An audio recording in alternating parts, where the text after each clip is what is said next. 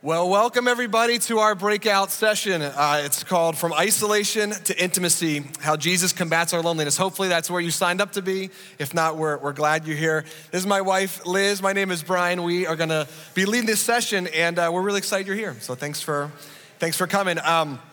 Before we begin our session, you can open up to page 22 and 23 in your packet. That's where you'll find the text for today and some notes.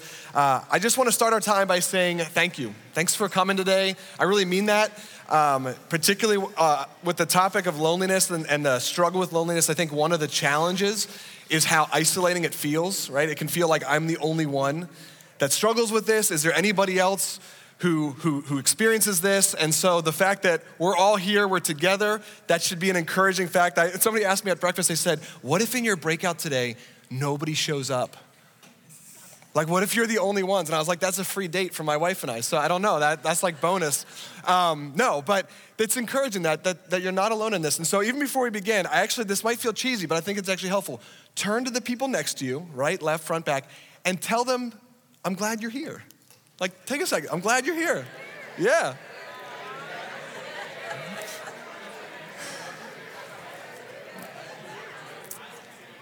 This just turned into a group hangout. This is actually all this is going to be. This is what our session is. Well, thanks for coming. And we really are glad you're here. So thanks for making time. Thanks for joining us for this session. Hopefully, even that little exercise encouraged you, which literally means to give you courage to see that you're not alone. And loneliness is something I think we can all relate to. I was reading something that even before the COVID-19 pandemic, that had its own challenges. But even before then, 1 out of every 2 people reported feeling at times lonely. And even since then, 8 out of 10 people in the ages 18 through 24 regularly report feeling alone, feeling lonely, feeling like nobody gets them. And so this is the place to be. And our hope is that as we look at this topic of loneliness through a gospel perspective, through the eyes of Jesus and what he has to offer, it'll actually help us both to understand our loneliness, but as our title says, to more and more combat it, to realize that we are not, in fact, alone. That we have a God, even as Dave mentioned earlier, right? We are all loneliness lepers, and we are welcome here. That God sees us, he loves us, and he draws us to invite us into a relationship with him. And so that's what we're gonna talk about this morning. I was researching this topic a little bit because something I wanted to learn about. And as my wife and I were talking about this, I came across this thing called the Loneliness Project. You can write it down, you can Google it later. It's an endeavor to help people in their loneliness. And what they do is they invite people to send in blurbs about their experience of loneliness. And so these are a few of the anonymous blurbs that people wrote in to the Loneliness Project. Listen to what they have to say. One person said, I spent 2 hours alone wandering around IKEA because I was too nervous to ask people to come with me. I ate 2 hot dogs and bought nothing. Another person writes in, I think my grandpa passing was a very lonely time for me. As well as most of my recent move, everything was so stressful. My childhood house was getting renovated. There was loss in my family and I had to let go of a lot of things. My childhood was literally disappearing before my eyes. One more person, a teenager actually writes in, they said, I read the Harry Potter series 8 times in elementary school and middle school because I didn't have any friends, and the characters in those books were the only things that made me feel less alone. Maybe you can relate to some of those people. Maybe if you would have written in a blurb, it would have sounded something like that. As you guys think about loneliness or your experience of being alone or the sadness or whatever it is, as you experience loneliness, what are some of the thoughts? Maybe even write some down on your packet. What are some of the most poignant or deepest emotions or thoughts you've had as you face seasons of loneliness? Liz and I thought of a few as we've experienced loneliness. Here's some that kind of hit us. One is just the feeling of being invisible. Like, does anybody even see me? Sometimes loneliness can look like being cynical towards life. Like, why me? Why does nobody else have to walk through the thing that I have to go through? Other times, loneliness can just look like perpetual boredom. I just feel like I don't even know what I'm supposed to be doing. Sometimes it looks like being jealous of other people, or sometimes it looks like feeling abandoned and nobody actually understands the suffering that you're going through. It can look like a lot of different things. But I think if you've ever struggled with loneliness, you understand that feeling. And what we're gonna see this morning is that all lonely people have one thing in common, and that's why I put that definition there on your packet. This is how we're gonna define loneliness, just to have a working definition this morning. Loneliness is the distress someone feels when their social connections do not meet their need for emotional intimacy. Let me say it again. The loneliness is the distress someone feels when their social connections do not meet their need for emotional intimacy. And see, what we read in the Bible, we're gonna unpack a little bit as we go along. What we find is that God did not intend for us to be alone. In fact, when the world was perfect, in the book of Genesis, right from the get-go, in chapter 2, as God is creating the world, all these things he's saying, that's good, and that's good, and that's good. Do you know that he says one thing is not good? Chapter 2, verse 18, he says, the one thing that's not good is for man to be alone. He looks at his world, he says, that is not good. And so at that point, that's when God creates Eve. In other words, he creates companionship. He creates friendship. He infuses the need for and the provision of community and intimacy into the very DNA that he's given us. We were never intended to be alone. And what I want to say even before we get into our outline is this, that sometimes we hear that verse and we're like, okay, I've heard that verse before. Maybe you've been to a wedding recently and you've heard it's not good for man to be alone, and often that's used as a rationale for people to say that's why it's good, the husband and wife are coming together. Yes, it relates to marriage. I want to argue that it's not even primarily about marriage. Because here's why. If that verse were only talking about marriage, it means at least two things. One, you and I are doomed to a life of loneliness, at least for the first 20 or 30 years of life, because that's usually when people get married, right? So like, good luck, okay? But two, it can't describe or explain why people who are married can be just as lonely as any single person you'll meet. So it's not just talking about marriage, but what it is talking about is that God has created a resource for us horizontally with one another, and it reminds us even of our relationship with him. That's what we're gonna unpack this morning. And so if you wanna follow along on your outline, page 23, I think you'll find it. What we find and what we're gonna see is that when people are most lonely, what they often need is intimacy, not company, right? It's why you can be surrounded even by a group of people, of 500 people at fall conference. You're like, there's lots of people, I still feel alone. I still feel like nobody gets me, like I'm alone in this world. And so first I want to unpack, why is loneliness so lonely? What are the main culprits that fuel and feed our loneliness, such that if we understand them, we can start to starve our loneliness and start to move out of our loneliness? Here's a few that we thought of. There's certainly more, but here's some of the big ones. Here's the first. One of the reasons we're lonely is when FOMO, you guys know what that is, FOMO actually becomes ROMO. Like, what's ROMO? I made it up, it rhymed, I liked it. Okay, FOMO becomes ROMO. The fear of missing out becomes the reality of missing out. You guys have experienced this before, right? The group that's going to see a movie on the weekend, it's a group text, and somehow they don't include your name on it, right? The fear of missing out actually becomes your reality. Or nobody thinks to invite you to lunch, or nobody remembers your birthday. The thing that you fear the most, it leads you to be lonely because it actually happens. I remember back in my mid-20s, remember having this conversation with Liz, back in the heyday of Facebook when it was actually cool, like 10, 15 years ago, it was not abnormal for people on your birthday to write on your wall. And 50, 100, 150 people, they'd say things like, happy birthday, have a great day, hope you're doing well. Well, there was this one birthday, I think it was around 24, 25, when I looked on my Facebook wall, halfway through the day, nobody had written on my wall, 0 people. And I felt dejected. I felt rejected by people. I'm like, does nobody care that it's my birthday? Now, I came to find out, I don't know how I did this, because I'm not very techie. I turned off the birthday notification. So nobody got the push notification that it's my birthday. People still should have remembered, but they didn't, okay? So I gave them some grace. It's the first day of summer, June 21st, come on. But it was sad. I was like, does nobody love me, right? My fear of missing out actually became my reality. And that can fuel our loneliness. Maybe it's one of the reasons that you don't look forward to significant events or birthdays or holidays. You're like, it's just gonna play out the same way it always does. I'm gonna be alone. That's one of the reasons we feel so lonely. Here's another reason, suffering and grief. When life is difficult, suffering can bring on loneliness. Often when we experience some form of suffering, it makes us to feel lonely because it's not just that life is difficult, but it's the thing that we're walking through nobody else totally gets. Like even if you explain to people, this is what's hard and this is why it hurts and this is what I'm walking through, you're like, okay, but they don't quite connect or there's a limit to their understanding and their compassion. That's why there's that verse from 1 Corinthians 2. It says, for who among men knows the thoughts of a man except the man's spirit within him?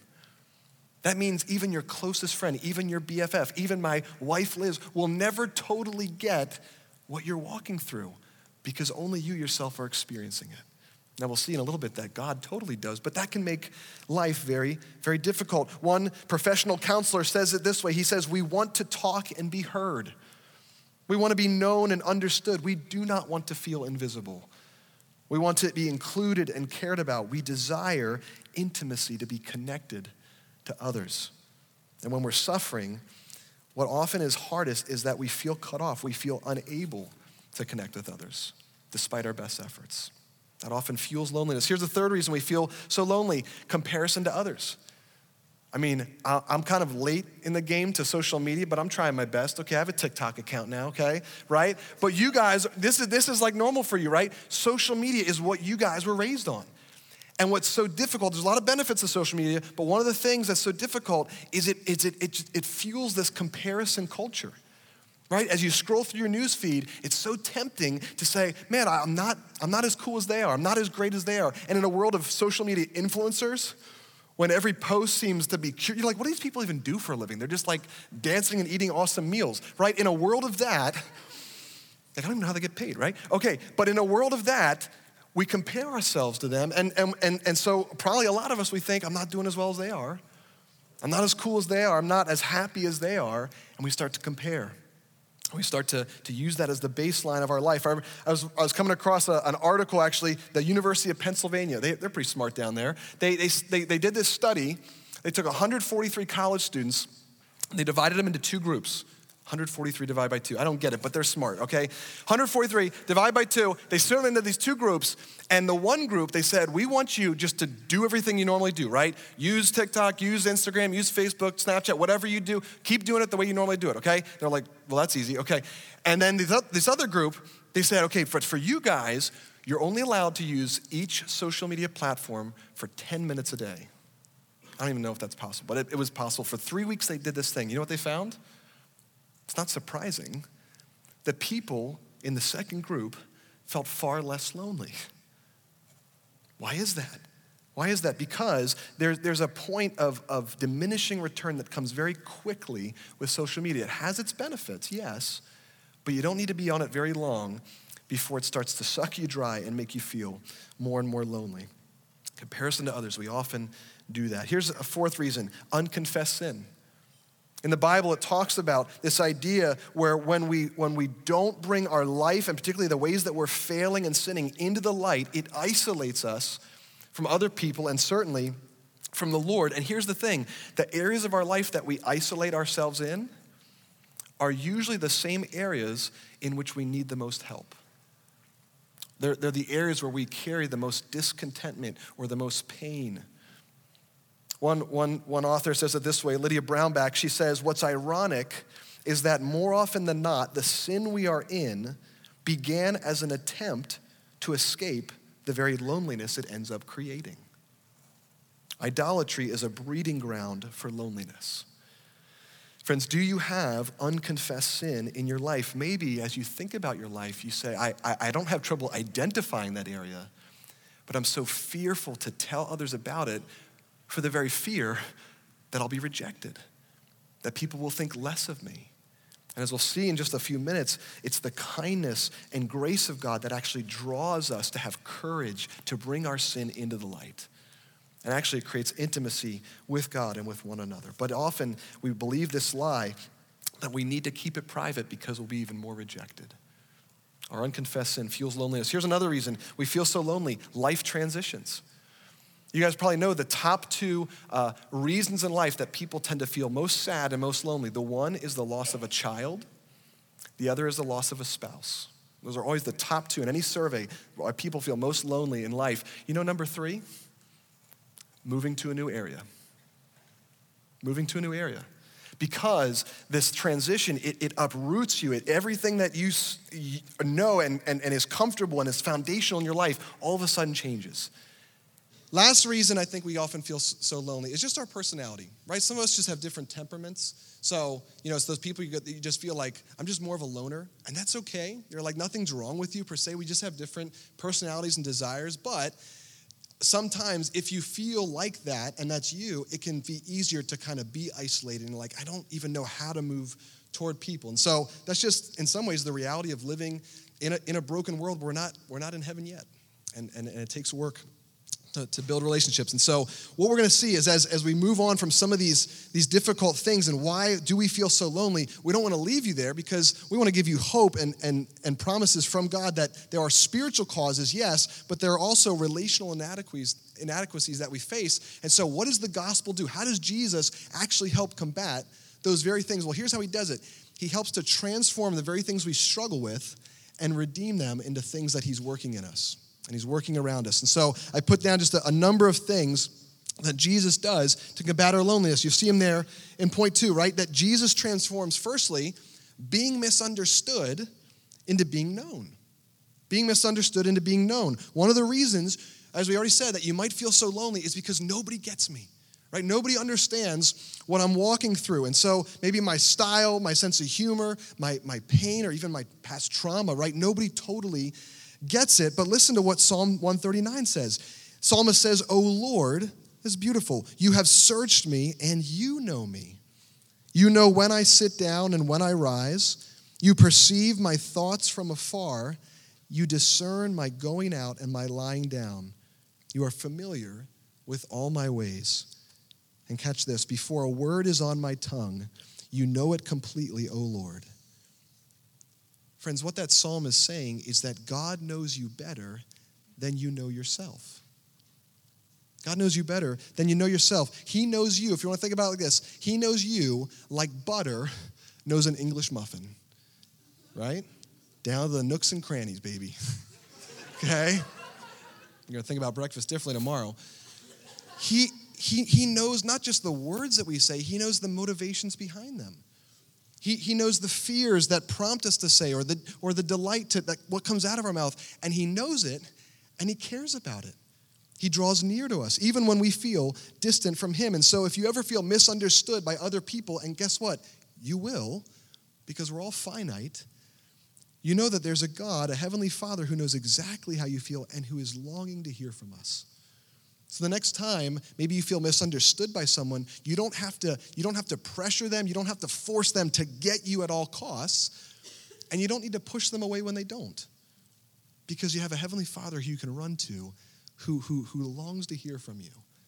Being misunderstood into being known. That's how Jesus transforms our loneliness into intimacy. Here's another thing that Jesus does. He transforms being forgotten into being God's friend.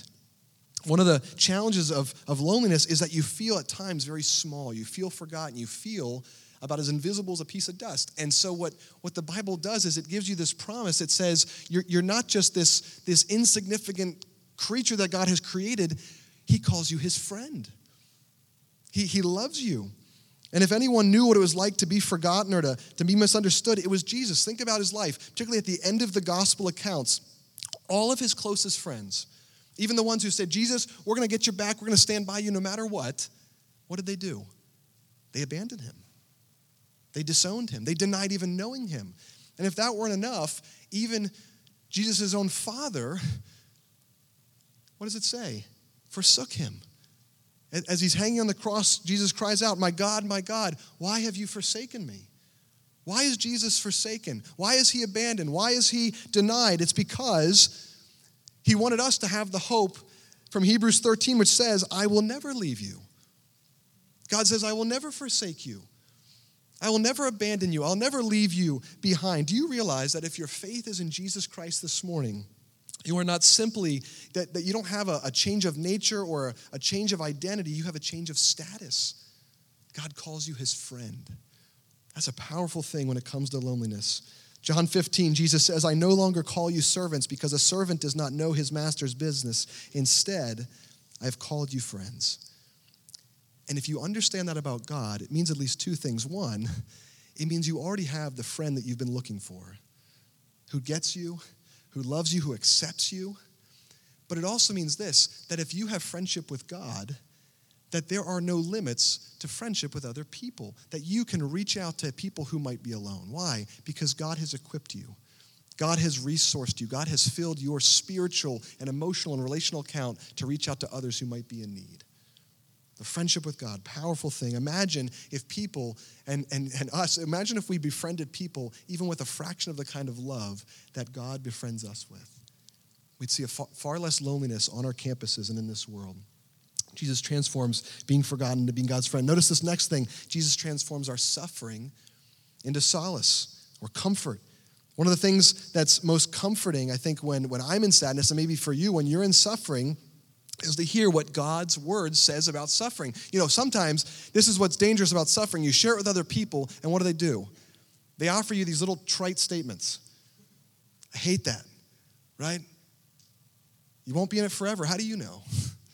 At least it's not so bad as so-and-so. Oh yeah, how does that help? It still hurts for me. The Bible doesn't offer those platitudes. What the Bible does do is it accounts for men and women who are walking through difficult things, and as they do it, there's a faithful God who stands by them every single step of the way. Amen. Our deepest issues God cares about. In fact, Jesus, if you want to think about it like this, he doesn't wear a hazmat suit.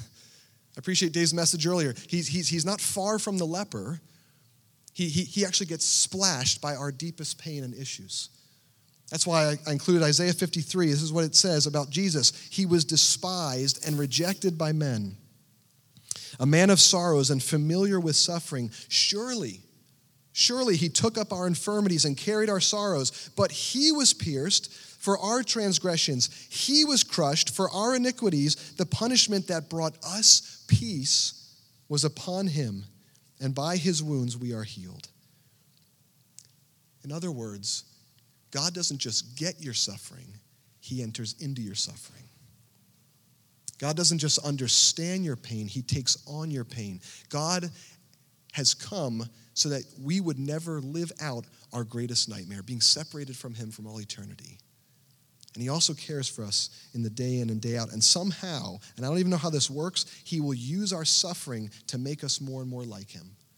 Philippians 3 says it this way: I want to know Christ and the power of his resurrection and the fellowship of sharing in his sufferings, becoming like him in his death, and so somehow to attain to the resurrection from the dead. Even our suffering somehow can deepen our intimacy with God.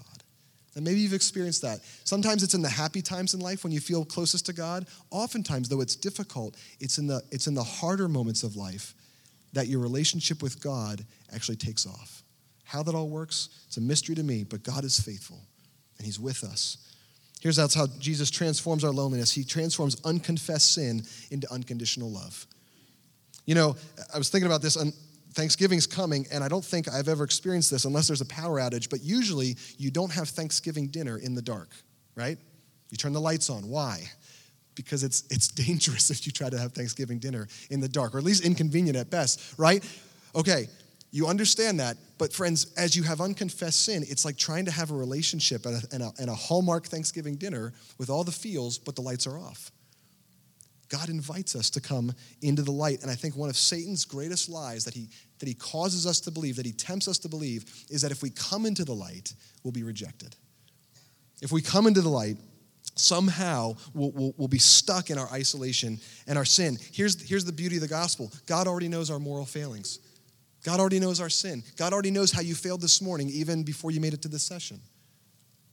And he's already forgiven that sin, and he's already died to pay for that sin, and he welcomes you to himself. Romans 5 says, but God demonstrates his own love for us in this, that while we were sinners, in other words, while we were helpless, before we even knew we needed to be saved, Paul says, Christ died for us. He already took care of our problem.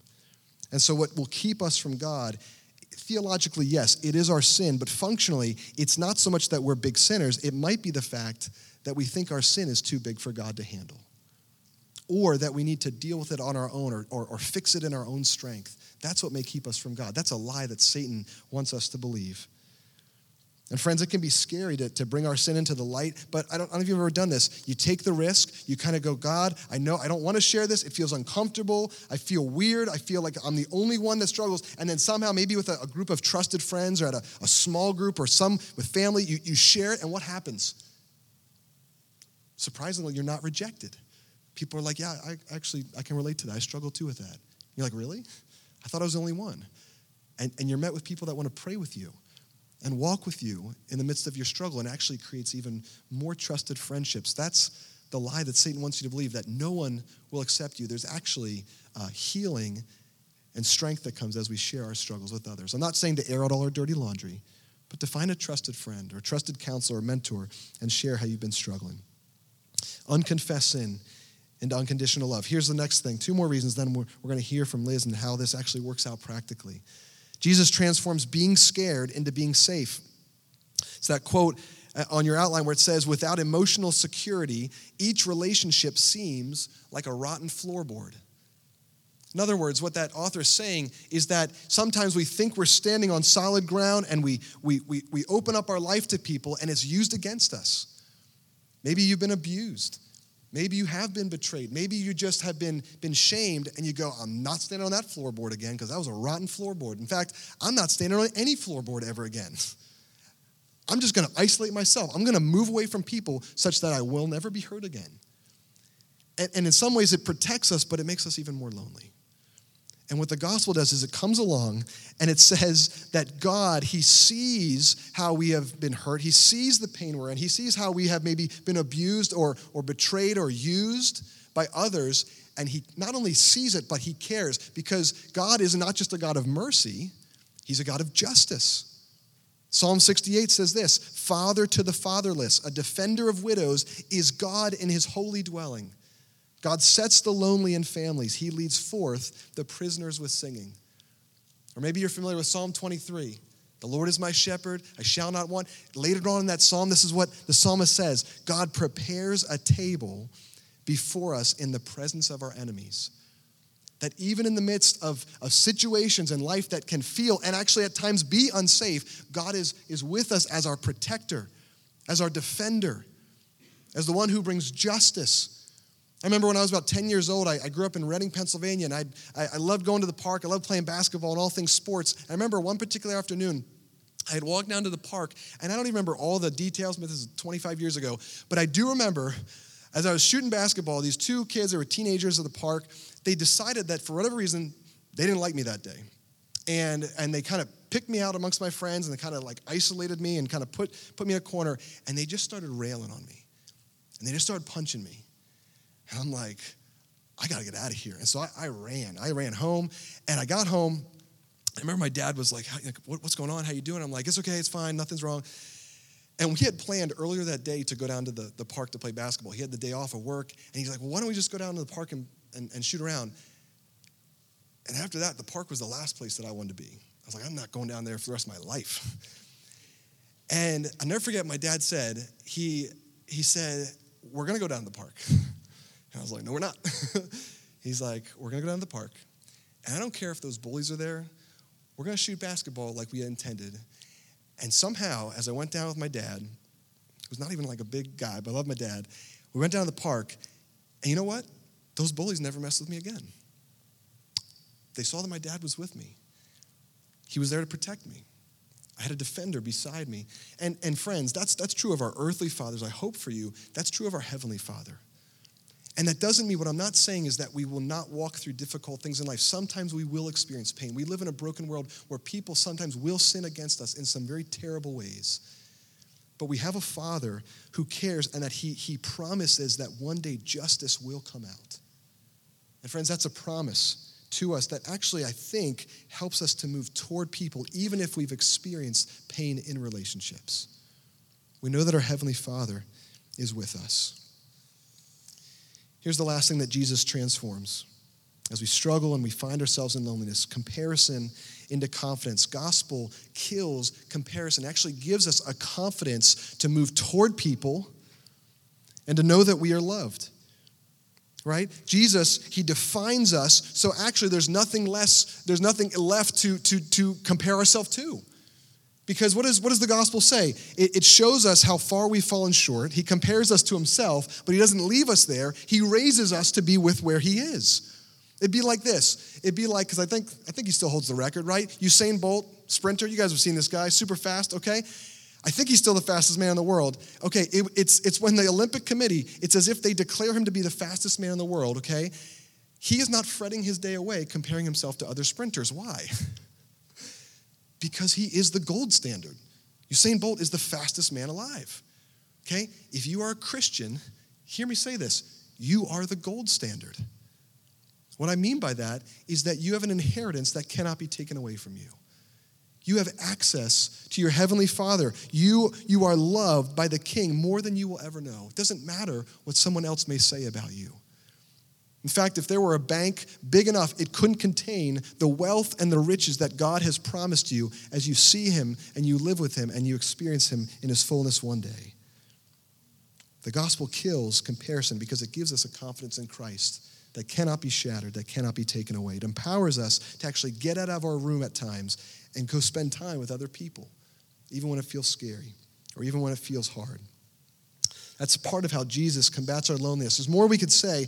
I want to maybe put the rubber to the road a little bit and share what does that look like practically. And so I'm going to invite my wife Liz up here. She's going to share with you some different seasons of life where she has struggled most with loneliness. And I want you to keep an eye out for three things. Number one, as she shares these different seasons of life, what happened, what helped, and then what's a practical as we combat our loneliness. Thanks, babe. I still struggle with loneliness off and on, but I want to take you back to my first season I want to talk through is when I was in high school. So I think I was around my sophomore year, and it was like the worst year of my life. I was kicked out of every social circle possible. I remember I was friends with all the cool girls, and somehow I found myself eating lunch in the bathroom by myself. That was the first social circle. The second one was I was a basketball player, and within the first week, I sprained my ankle, and I no longer was a starter. I was sitting the bench. And the third way, believe it or not, is I failed a class.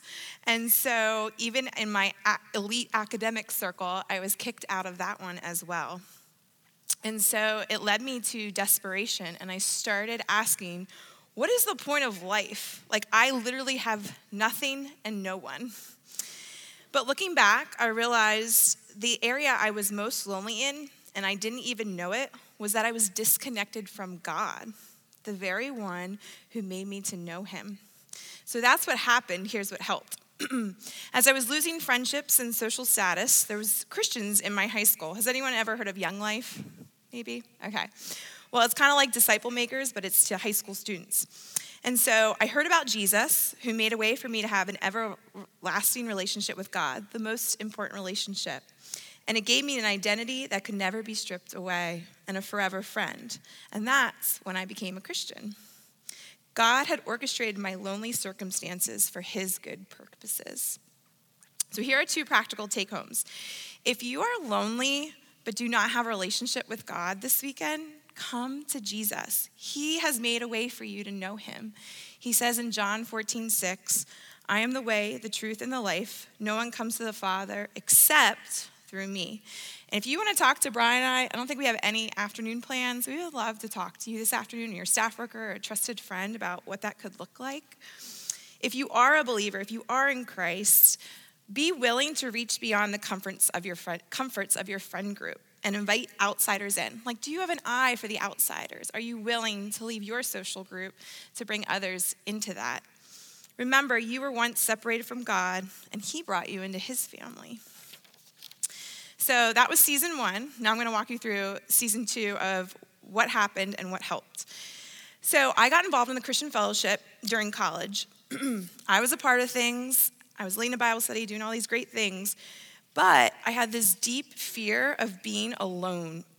So instead of turning to God for comfort, I turned to a person. Though I still believed in Jesus, I treated a friend like they were my functional God. I lived for always being with this person. We would literally do everything together. We would eat together, take classes together, our free time was together, so that I would never be alone.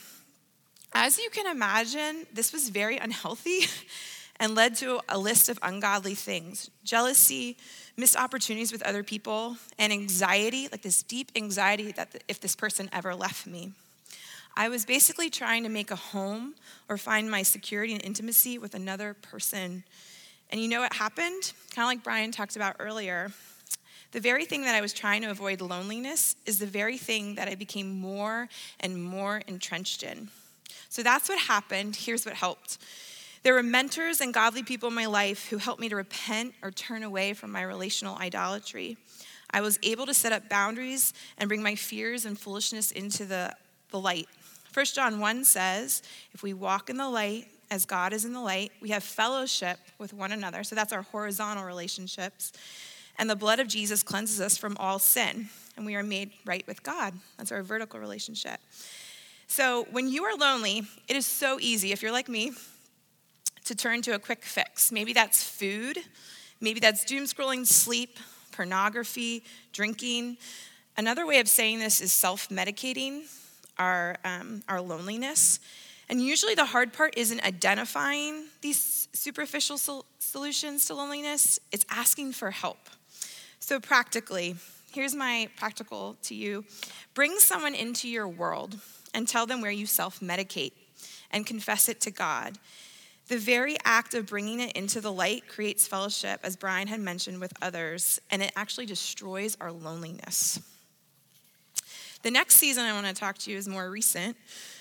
I had a medical journey. That's probably how I entitle it. Basically, about 2 years ago, I had a medical crisis that turned into chronic pain for 2 years. It was so devastating. I couldn't drive. I couldn't take care of our 5 kids. I could not sleep. And Brian had to take 3 months off work.